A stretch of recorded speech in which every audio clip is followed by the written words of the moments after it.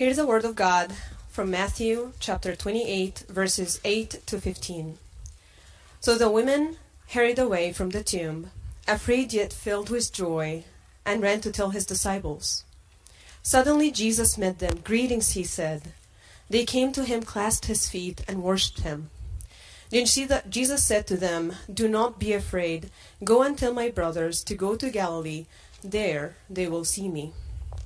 While the women were on their way, some of the guards went into the city and reported to the chief priest everything that had happened. When the chief priest had met with the elders and devised a plan, they gave the soldiers a large sum of money, telling them, "You are to say, 'His disciples came during the night and stole him away from us while we were asleep.' If this report gets to the governor, we will satisfy him and keep you out of trouble." So the soldiers took the money and did as they were instructed. And this story has been widely circulated among the Jews to this very day. This is the word of the Lord.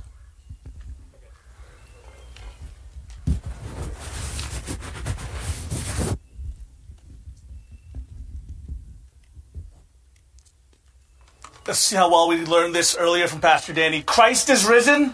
Christ is risen indeed. All right. That greeting is called a Paschal greeting. For centuries, Christians have greeted each other with this greeting. And if you don't know, that's okay. Some of you guys have known it. It's actually a common liturgy in the Orthodox Church, where it's still practiced today.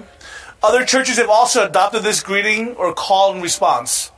The Anglican Church practices this greeting, as well as some Methodists, Presbyterians, and even some Baptists. Now, here's why I wanted to share that greeting with you. As I was preparing for this sermon for Easter, as I was learning about it, I remembered that greeting. I remember sharing that greeting before, but I was kind of curious, where did that come from? What was the history? So I started doing some research on that greeting and where it came from and how it came into common practice in the churches. And this is what I read. There's a Russian Orthodox leader named Viktor Potapov, and he says this: "On the other hand, the greeting fills our soul with inexpressible joy. When you say or hear someone say the sweet words, 'Christ is risen, he is risen indeed,' you feel particularly happy. Thus, one might say that another reason for those words of greeting to have come into general practice is that they produce joy in the soul. They produce joy because they contain that sweet hope in our own coming resurrection. The Apostle Paul states, 'But now is Christ risen from the dead and become the first fruits of them that slept.' It follows that if Christ was resurrected, we shall be as well. This is something of great comfort to all of us, especially to those whose path in this life is sown with weeds and tares. Indeed, it is terrible to live a life of want and then become a victim of death for all eternity. But to live in want here, and then to finally move into blessed eternity, and together with your resurrected body to enjoy blessed happiness. Can anything be more longed for than this? That is the reason both for our pleasure in hearing the words, 'Christ is risen, he is risen indeed,' and for their general usage in our greetings to one another." Viktor Potapov is saying that this greeting fills our hearts with inexpressible joy. And I love that. I need that. I'm just going to be honest with you guys. By nature, I'm naturally a very happy-go-lucky kind of guy. Most of you guys who know me. My wife would tell you that the theme song for my life was a song from the Lego movie where it goes, "Everything is awesome. Everything is cool when you're part of a team. Everything is awesome." And honestly, that's an accurate picture of me. You know, my wife would say, that's Lauren. When we first saw that movie, she's like, "Oh, okay, that's you." Because for most of my life, that's been very accurate of me. I'm an optimistic guy. I'm an Enneagram 7. I'm a very positive human being. I'm the glass not half full. It's like, oh, look how awesomely full that glass is. And you want to drink some of it. But lately, I'm just going to be honest and real with you. I haven't been feeling like that as much. I mean, times are hard, and they're hard for everyone. So I'm not blaming it on times. I just find myself not walking around and wanting to sing "Everything is Awesome" all the time anymore, like I used to. Now, it could be that I'm just getting older. I was recently informed by some members of our staff that I'm deep into middle-aged, which is shocking to me, but then I'm like, it's true, but it still hurts my heart that you would say that. So it could be that I'm older now, have more responsibility of whatever it may be. And to be honest with you, lately I've been hit more and more with the struggles of our people, of my own issues, and the problems of this world. I'm often closer to crying than I am closer to singing everything is awesome lately. Now, I'm not saying this because this is a bad thing, or I'm not saying it because I need a pick-me-up. I'm not saying this because I'm feeling depressed lately. I'm saying this just as truth. This is just where I've been lately. And I'm not saying it because I want you to feel bad for me or oh, let's cheer him up, or it's just a season. I'm saying it because I think God is actually doing something in my heart. I think he's tempering some of my positivity with empathy and hurt so that what comes out is something deeper and more authentic. But that's what's going on in my heart right now. I feel like I'm in a place, I don't know how many of you guys are there. Maybe it's COVID, maybe it's sickness. Our church has been through a lot recently. One of our youth has been in the hospital still there with emergency brain surgery, and we've been through so much going on in our church, and the COVID pandemic has been on for over a year now. There are things happening, and there always will happen, and sometimes it's hard to look at life and see hope. And maybe I'm there right now. Maybe that's just my season, but I also think there's something God's working deeper. So in this place and in this season, this is what I need to hear more loudly, more boldly proclaimed than ever before, that Christ is risen. That was a test. You see, when I hear that statement is made, I'm reminded of my hope in Christ. I'm reminded that I'm a part of a larger plan and picture. That God is working even in the hardest parts of my life for remaking a new heavens and a new earth. When that greeting is uttered, I get to stand firm that death has been defeated, so that the fear of death no longer has a hold on me. Those words promise not only death being defeated, but that all will one day be made right. And all that is broken, all that is wrong, all that is you see in this world, see that is not right, that is messed up, will be made true and good and new. I need Easter. I need this resurrection so bad. And if the story of Jesus ended with the cross, it could not be called good news. If it ended on Friday, then there's no way Friday could be called Good Friday. If Jesus is dead, it means Jesus failed. If Jesus is dead, it means Jesus lied.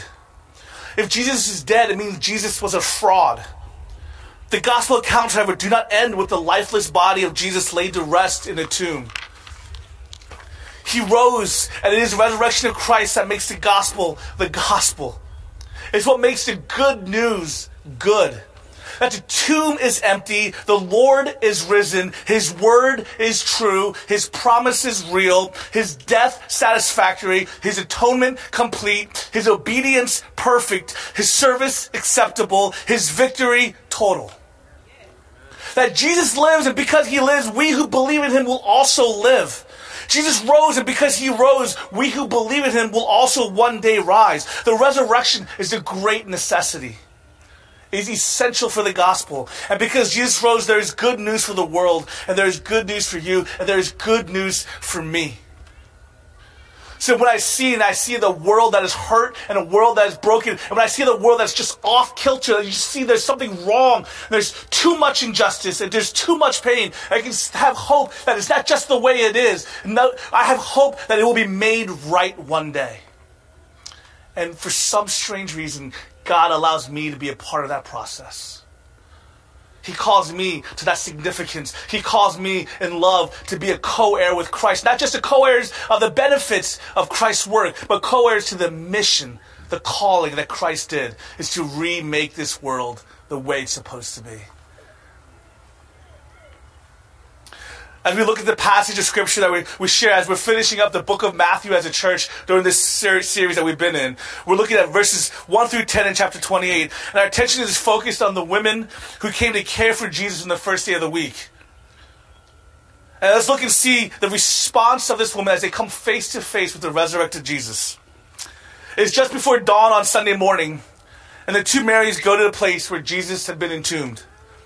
And a sudden earthquake signals the descent of an angel who rolls back the stone that covered the entrance to the tomb. His appearance is awe-inspiring. His presence causes the immediate loss of consciousness in the guards that have been sent to keep watch over the grave. They faint. That's the words I use. They faint. Later they'll probably say they were knocked out. They probably will say this large angel or something just knocked them out. But they fainted. You can't really blame them. After the long watch of the night, an earthquake followed by an angelic visitation would be enough to cause all of us to faint. I mean by knocked out. But that's exactly what happened.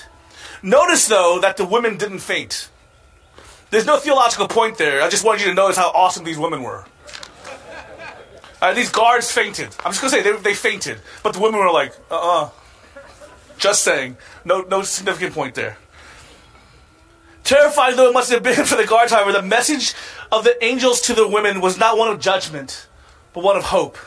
Do not be afraid, for I know that you seek Jesus who is crucified.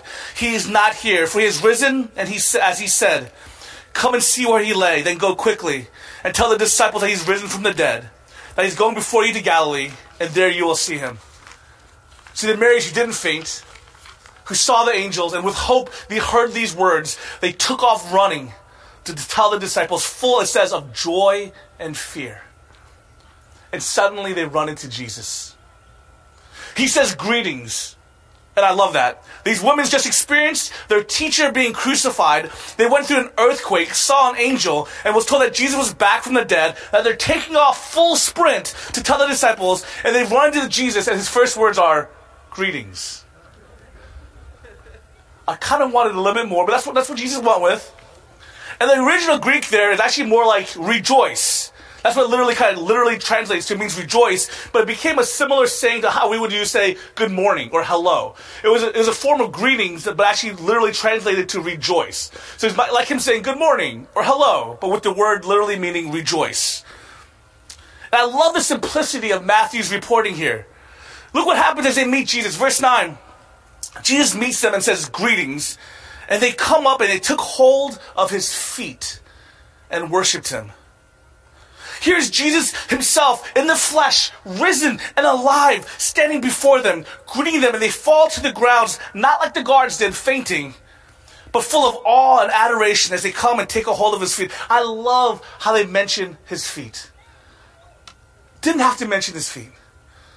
Very intentional that they mentioned the feet. And you can imagine the moment as trembling hands reached up towards him. Could this be the same Jesus whose flesh we saw ripped and torn and pierced? Could this be the same Jesus whose blood flowed away till he breathed his last on the cross? Do we dare actually reach out and touch him? Is he real? Is he a part of a grief-driven delusion? Is he a mirage? And as their hands reached, as they were tentative, as they were fearful, as they reached for his feet, they made contact and realized this is not an image, this is not a mirage, this is no hallucination. He is real.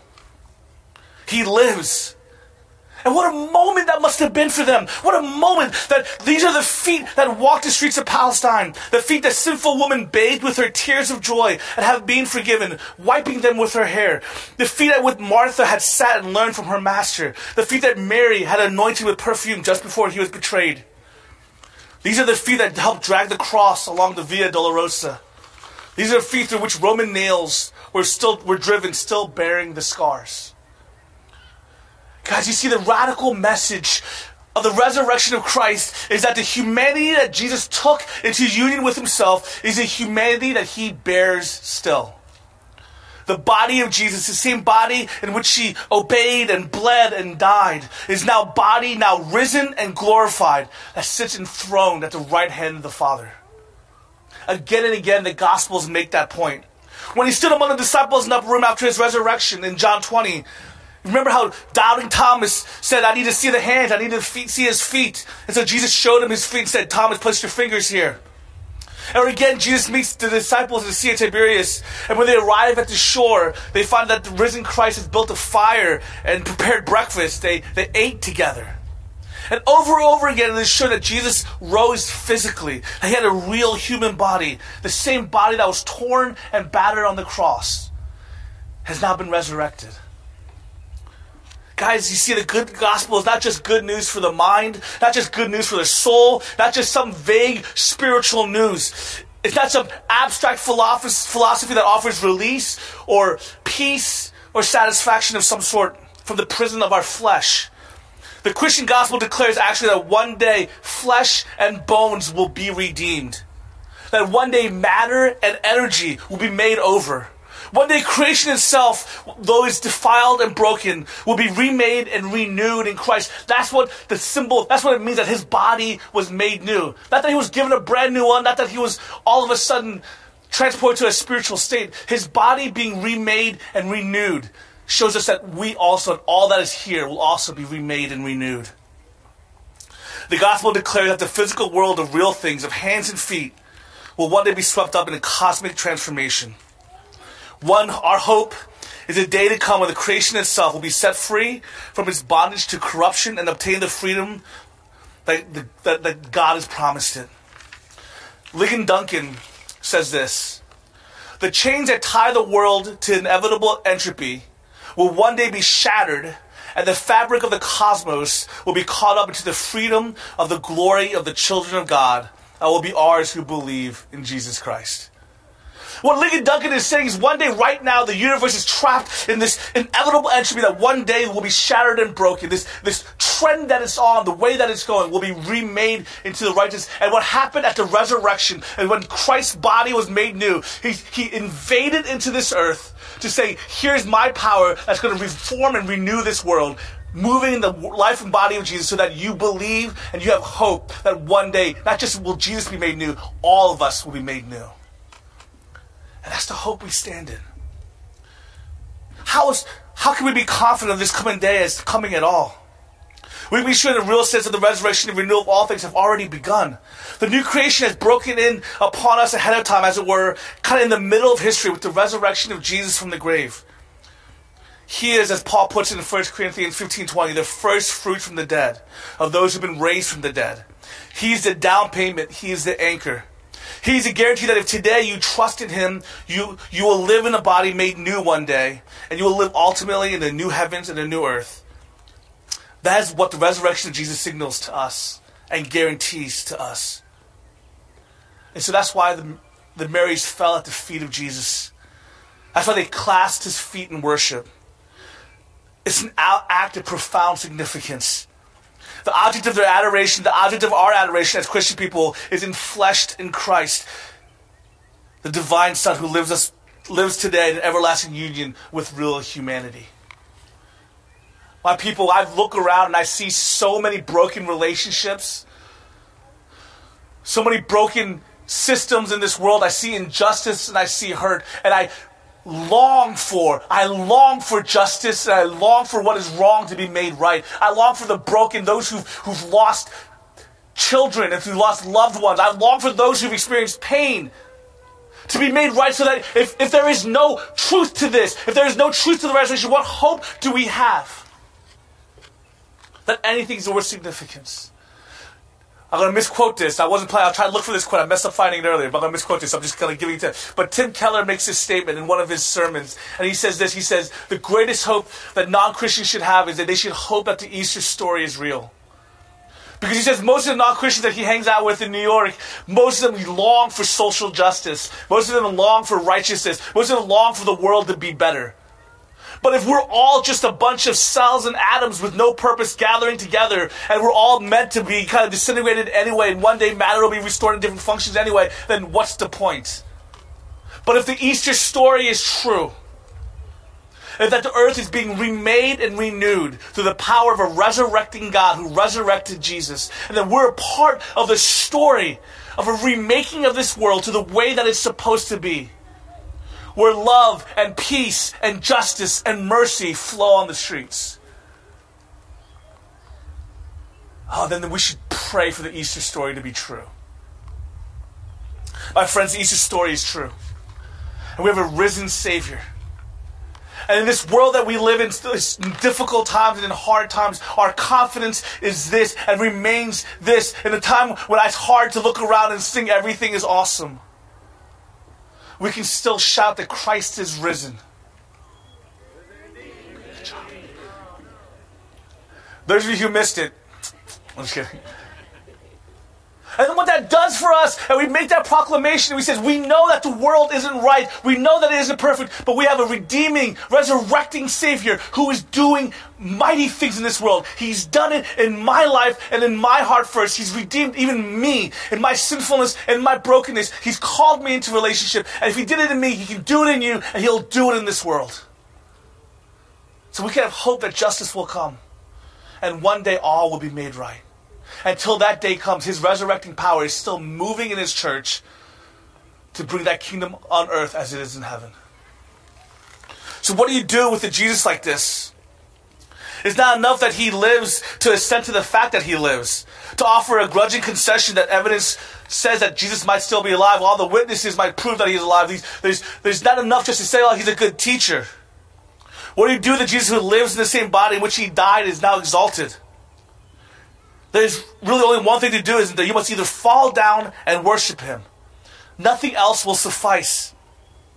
Again and again in the Matthew's gospel, Jesus told his disciples, death will not hold me. Over and over again, he says he will rise. The angel said that he rose just as he said he would. He kept his words. Had Jesus died and remained dead, were his bones today to be found somewhere in the Middle Eastern tomb, we couldn't just say that he was a good man or just a good moral teacher. If Jesus is still dead, we should say he's either a liar or a lunatic, as the argument by C.S. Lewis says. He's either God or he's a liar and a lunatic. And if it's right, if Jesus is still dead, he's a liar and a lunatic.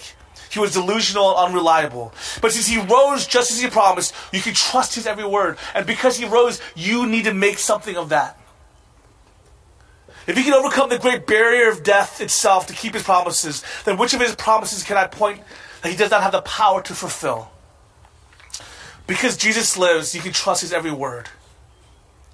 He is Lord, the Lord of life and the master of death. He's the mighty conqueror of the grave, the only savior of sinners. And his resurrection, therefore, can never be a mere point in history to be acknowledged and to be moved on from. It must be a devastating, world-altering, life-changing pivot by which everything must change. Will you fall at his feet? Can I tell you something? That the reality of Jesus' life, death, and resurrection needs to be a point in your life that you need to either choose to believe that is he really resurrected from the dead? Is Jesus really alive in his earthly body? And if that question to you, if you answer that question, that it needs to be a life-altering question to you. Because if you believe, then your only response has to be a falling at his feet in worship. As you behold Christ, all you can do is say, he must be Lord. He has power over death and over sin, that his words must be true, that I must be called to his family, I must be called to eternal significance. And doesn't our hearts long for that? You've heard me say, Waypoint Church, over and over again, that the human condition is this. I believe the human condition is that we all long to be known, we all long to be loved, and we all long for purpose. I said that over and over again. You heard me say it. And in Christ, we see the answer to the human condition, a way to be known in all of us, all our sin and our faults, and still be loved by a righteous and good and just God, and to be called into family of significance. People, what will you do with this Jesus? And if you're here today, and if you don't know Jesus as your Lord and as your Savior, if you're listening, if you're watching and you're joining with us on live stream, and you don't know Jesus as Lord, but you want to. Something in your heart longs for it and says, yes, something is wrong and I want all what is wrong. I need hope that all will be made right. I need to know that even the sin in my life, I can be, in the midst of all my sin, I can be known and still loved. As I ask you that if during our next time of singing, as we gather together, will you tell somebody? Will you contact one of our pastors? Will you grab one of us during this time of singing? Will you come and say, I want to know who Jesus is? We'd love to talk to you. I guarantee if you just find somebody next to you, somebody will point you in the right direction of who to talk to. But my people, all of you, whether you're acknowledging Jesus as Lord for the first time, we all need to wrestle with this reality. If Jesus is alive, it changes everything. Will you live in gospel Easter hope? Let's pray.